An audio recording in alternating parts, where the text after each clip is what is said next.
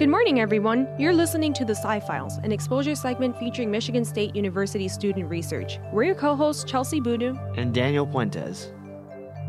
This morning, we're joined by Michael Pajkos. Michael, can you please tell us a little bit about yourself? Sure, Chelsea. I'm a third-year graduate student here at Michigan State, and I'm studying astrophysics. Thanks for stopping by, Michael. What in particular are you studying about astrophysics? So I'm looking at the explosive endings of a star's life. And the ones in particular that we're looking at are not ones like our sun, but they're made of much more material. You can kind of think of them as the big brother or someone who watches over our sun because they're made up of so much more mass. Now, the endings of a star, one our sun and one these big ones, is quite different. Our sun will gradually puff up and it will cool down. But these ones are much more explosive. They're a lot more violent in a way because they're very unstable when they run out of fuel. And so when you think of stars, you can just think of them like engines in a car. In order to run the car, we put some fuel in and we can go so far down the road.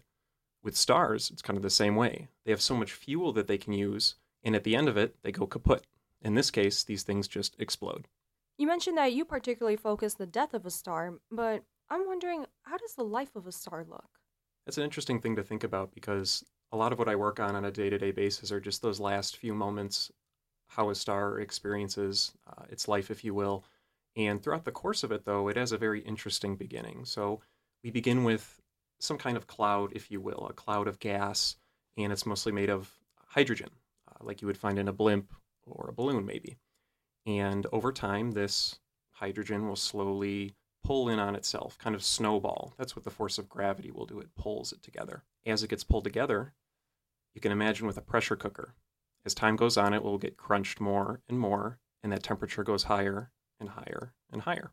Eventually, that temperature will cause it to ignite in a sense where you have this nuclear burning where a lot of heat is being released at one time. That is typically in astronomy where we define a star beginning its life.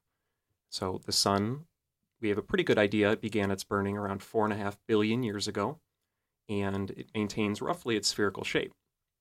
Now, it's interesting, though, to astronomers and other people who are astronomy enthusiasts, is that as time goes on, the sun slowly expands. It's actually growing. And so what you can think about is kind of an analogy with a campfire, where on a cold winter night, you want to stay close to the fire. If you were to throw more wood on the fire, or that fire were to get bigger, it would get warmer and warmer as you got closer and closer to it. And so that kind of has implications as well for as that sun continues to grow, it's going to slowly move out that certain zone, if you will, a Goldilocks zone where it's ideal for life to form. Since the nearest stars are so far away from Earth, how are you even studying what happens when these stars die? That brings up an important point in astronomy because with all the other sciences, or most of them at least, we think of chemistry, we can go into a laboratory. We can conduct an experiment with certain chemicals, and we can repeat that experiment over and over and over again. Astronomy is a little bit different because we can't just create a star out of nowhere or create a planet so we can examine life. What we have to do is use the cosmos as our laboratory. And what that means is we have to look at other things. So the sun is the clearest example of a star that we look at, but we have to look even further and deeper, trillions of miles away from our home planet, the Earth. So what we do is we leverage the power of telescopes, the idea where we mix lenses and mirrors together so that we can capture light, similar to catching water in a bucket. We just catch light in these telescopes so that we're able to start to get images of these other stars. And by looking at more and more stars, we can get a better example of the stellar population or group of different stars out there so we can start to draw bigger conclusions. So instead of conducting the experiments ourselves, we're just observing what we have at our fingertips. What can people observe from images from telescopes? Do you particularly capture images with telescopes on campus? MSU has a really interesting astronomy department because of how broad each of the subjects that they can investigate is. They have an observing program where they have access to these telescopes that are thousands of miles away on other continents. For example, in South America, in the Andes Mountains, we have a telescope called SOAR that we're exposed to. And a few years back, I was actually fortunate enough to visit it. So I had to take a 9-hour flight south. We got to the Chilean capital, which is called Santiago. We took a 7-hour tram ride north into the mountains and 9,000 feet up in elevation, and we got to this beautiful landscape. It was incredibly dry. You couldn't see anything except for a little goat farm down in the valley. And that's really the key when you want to find locations for these new telescopes, because you want to be away from all the light you can. The only light that you want to get is coming from the stars themselves. But you asked what I do in particular.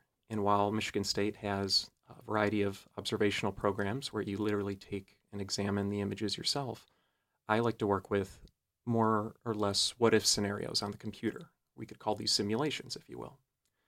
And like Danny brought up a little bit earlier, we can't always make stars and we can't make planets at our own whim. We have to just look at things. Likewise, we can use computer programs to play through these what-if scenarios and say, okay, if I had a star that was this big and we hit the fast forward button on our computer, let's play through a star's life in a matter of minutes for us. But for it, it's experiencing billions of years. And what this allows us to do is draw conclusions and say, okay, even though I can't see every star in every scenario, what I can do is prepare myself. And if I investigate enough of these what-if scenarios, then I can start to get a handle on what kind of signals we can expect, whether a star is humming along throughout the course of its life, or whether it's going through a rather violent ending, like an explosion. So then to call back on that example you used earlier about making a star in a laboratory, how do you make a star in a computer then? Yeah.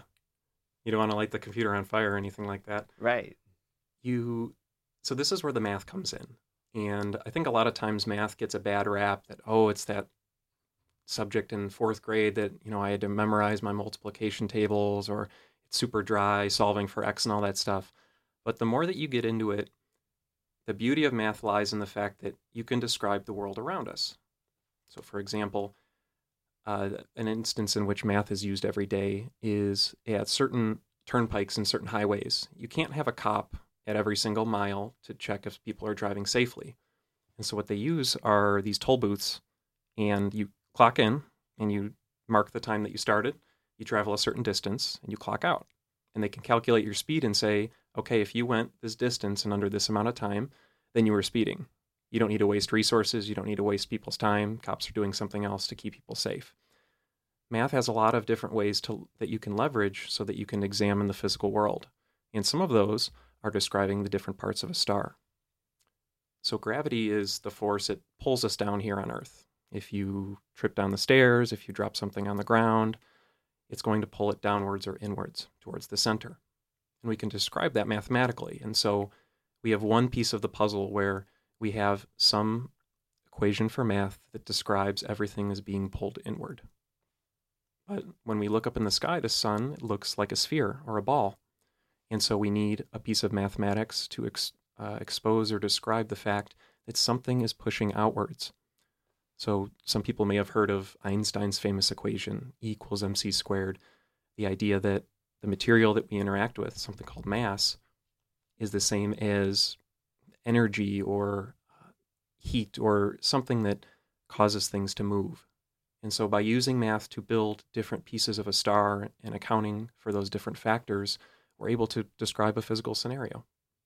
When you're running these simulations for the death of a star, what actually defines an explosion or another scenario? So we have different students in our research group who are investigating the different kinds or the different avenues that a star can take at the end of its life. So the 3 of them that I could think of off the top of my head are, one that's rather boring, it's kind of a fake explosion, or a dud, if you will, where it really doesn't have enough energy to go kaput and blow all of its material out into interstellar space. Just kind of, it's a failed explosion, if you will. The second one, which is a little bit more interesting, is it implodes on itself. And you can think of that kind of like a vacuum cleaner, everything getting sucked in and being compressed down into a very tightly bound ball, something called a black hole, if you will. And the last ones that I'm particularly interested in, is what happens when there is enough energy packed into that star right before it goes boom, that all of those materials just get flung out into interstellar space. And we basically kind of put signposts on the outer parts of the star, if you will, and we track okay, once it goes this far and it's moving this quick, we can safely assume that it's not going to fall back in on itself. And with that, we can deem it a successful explosion. And what happens to the star after the explosion? Like, what happens to the material afterwards? That's a good question. Ever since humans have been walking on the earth, we've gazed up at the night sky and we always wonder, how did that get there? How did we get there? It kind of instills that sense of wonder in us when we're little kids. And I've always chased that, which is why I'm still in this field for a career. And where those materials go, they go to a variety of places. Some of them fly into other stars, and they give them different elements that they can burn, and we can start to observe those with their light. Some of them go to other clouds that will form stars in the future. Some of them will just stay as these clouds or these nebula. And the ones that are probably the most interesting to all of us listening today are the ones that land on other planets, like the Earth. All of the oxygen content in the human body, the gases that we breathe, the water that we drink, these all come from these stellar explosions. And the one big thing that ties all of humanity together is the fact that the material in our bodies was forged in a star that blew up. And so when you ask, where do all these elements go? Some of them go into the stars that we're seeing, and some of them come from the stars that make us up today. So in a funny way, we're kind of stars staring at stars. You mentioned earlier that one of the ways that you're able to observe stars in space is through collecting the light through these different telescopes. Are there any other different methods that exist right now that astronomers can use to also know whenever these stellar explosions are happening? There's a variety of methods that can go into whether we detect something or a star exploding or things colliding together in outer space. And the ones that I'm most particularly interested in are something called gravitational waves. And what these are, you can think of them like ripples on the top of a pond. So as an example, if I were to throw a little pebble into a pond, it would give these very shallow waves that move out towards the outer parts of that body of water. If I were to jump in and do a cannonball, I would get much larger waves that would ripple onto the beach as well. And so in a certain sense, just by looking at the waves, you can tell what created them. If it's a very shallow wave, it would be something very small. And if it was a very large wave, you could probably safely assume it was something very big. Instead of water, however, we're looking at the reality that we live in, something called the fabric of space and time. And you can literally imagine it like a piece of fabric. And what causes these waves can be a variety of sources. But in the context of these exploding stars, you can think of them, well, we're in a radio station right now, you can think of them like going to listen to live music or going to a concert. If you were to plug your ears and you were to watch the concert the whole way through, you'd get a pretty cool light show, you'd see a lot of smoke, and hopefully you'd see one or two cool guitar solos. If you flip the script, however, and you opened your ears and you closed your eyes, you'd get a completely different experience. But you'd still be getting information about the concert. That thudding you feel in your chest when the bass goes real loud or when there's a high shrill on the guitar that you can feel in your ears. This is the analogy between looking at things with your eyes and feeling them with your body. And so the same game is played with these explosions. We're not looking anymore with our eyes or our telescopes, but we can set up sensitive instruments to feel the ripples and the waves that they're giving off. And this is really unique because this allows us to see and peer into these stars, into locations where light has never been able to show us before. This is information that isn't coming from the outer shell of something where light is trapped, but it can tell us about what's going on. What's the engine that really makes these stars go boom at the end of their lives? 2 years ago, a group of scientists announced that they had, for the first time ever, successfully measured the interaction of gravitational waves with matter here on Earth. In regards to these stellar explosions that you're interested in studying, have there been any gravitational waves that have been measured from these explosions in the first place? We haven't detected them yet, and I use yet very carefully. So these explosions, the ones that we've seen with light at least, with these other telescopes, these are ones where we have a pretty good estimate about how often they happen, around, let's say, once every 50 to 75 years, which isn't too good for me, but we are actually overdue for one to happen within the Milky Way. And the reason why I say within the Milky Way is because the instruments that we use to measure these things, they're extremely sensitive. They can measure very small changes in their properties, which is how we get that signal. Now, the reason that we want this information and we need these what-if scenarios is that if these instruments that can detect these gravitational waves have a shape or a template that they can expect, then they have a much easier time viewing this event occurring. So an example I like to think of is Where's Waldo? When we look at a book and we look for Waldo, we know we're looking for that famous white cap with the red ball on top, and he's got the glasses and the white and the red stripes. Because we know we're looking for Waldo, we can find him. If I just said, Where's Waldo? And I didn't tell you what Waldo looked like, you'd probably have a headache and you probably wouldn't be able to find him either. Same cases for these things. We're showing the observers, we're saying, this is the shape that you should expect. This is the kind of signal that you can receive. And because they have something that they can expect and they know where to look for, then they're going to have a much easier time finding Waldo or those gravitational waves. You just mentioned that the Milky Way itself is actually due for a stellar explosion soon. What does that mean for us? We can get a lot of exciting information from something that were to go off in the Milky Way. Thus far, we've seen these explosions very far away or in galaxies orbiting the Milky Way, but one that would be so close to home would be such a rich place for information because that signal is going to be that much stronger. We're allowed to get information that's much more accurate. If you think about looking at someone very far off in a field, you can't tell the features of them very well. You just say, oh, that's a person that's pretty far away.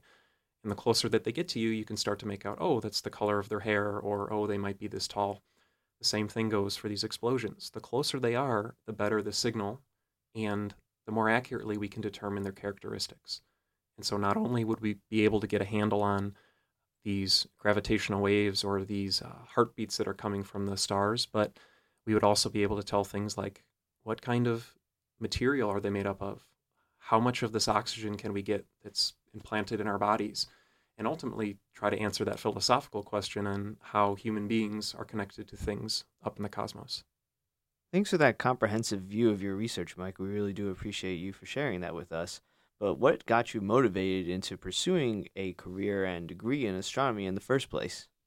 So at my undergraduate institution, Butler University, I actually used to be a mechanical engineer. And that was kind of the classic career path that I wanted to follow ever since I was little. But a couple years into my studies, the astronomy track was offered. And I said, oh, I've always liked those, the big pictures in the space books or those interesting programs on the Discovery Channel or whatnot, because I'd always had a curiosity for it. And I said, okay, I'll give it a try. And the more I took these astronomy and physics classes, the more I fell in love with it, because it really gave me an idea about how the universe worked.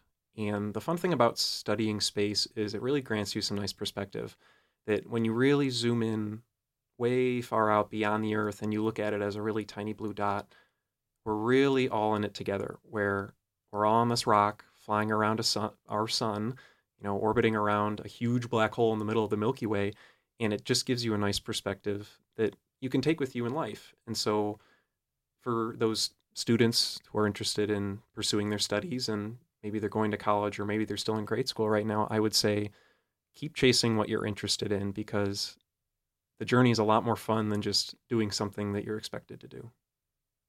What are ways that the local community can get involved with amateur astronomy around here in the mid-Michigan area? We have a lot of great resources here on Michigan State's campus. If you want to learn a little bit more about astronomy and kind of the overall context about where we fit into things, I'd recommend the Abrams Planetarium.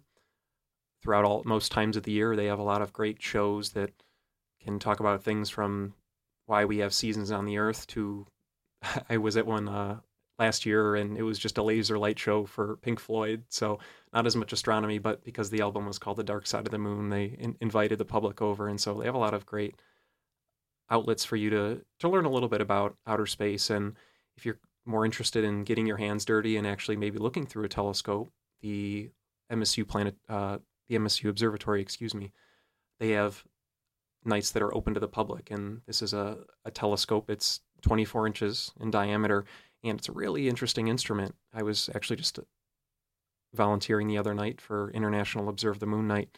And although it was rainy, there's a variety of different outlets and activities that the observatory has that the public can use. And, hey, I want to learn a little bit more about space. Let me talk with some either graduate students or experts like professors who are actually spending their time there instead of sitting at home. They're interested in getting out in the community and sharing their expertise with the public as well.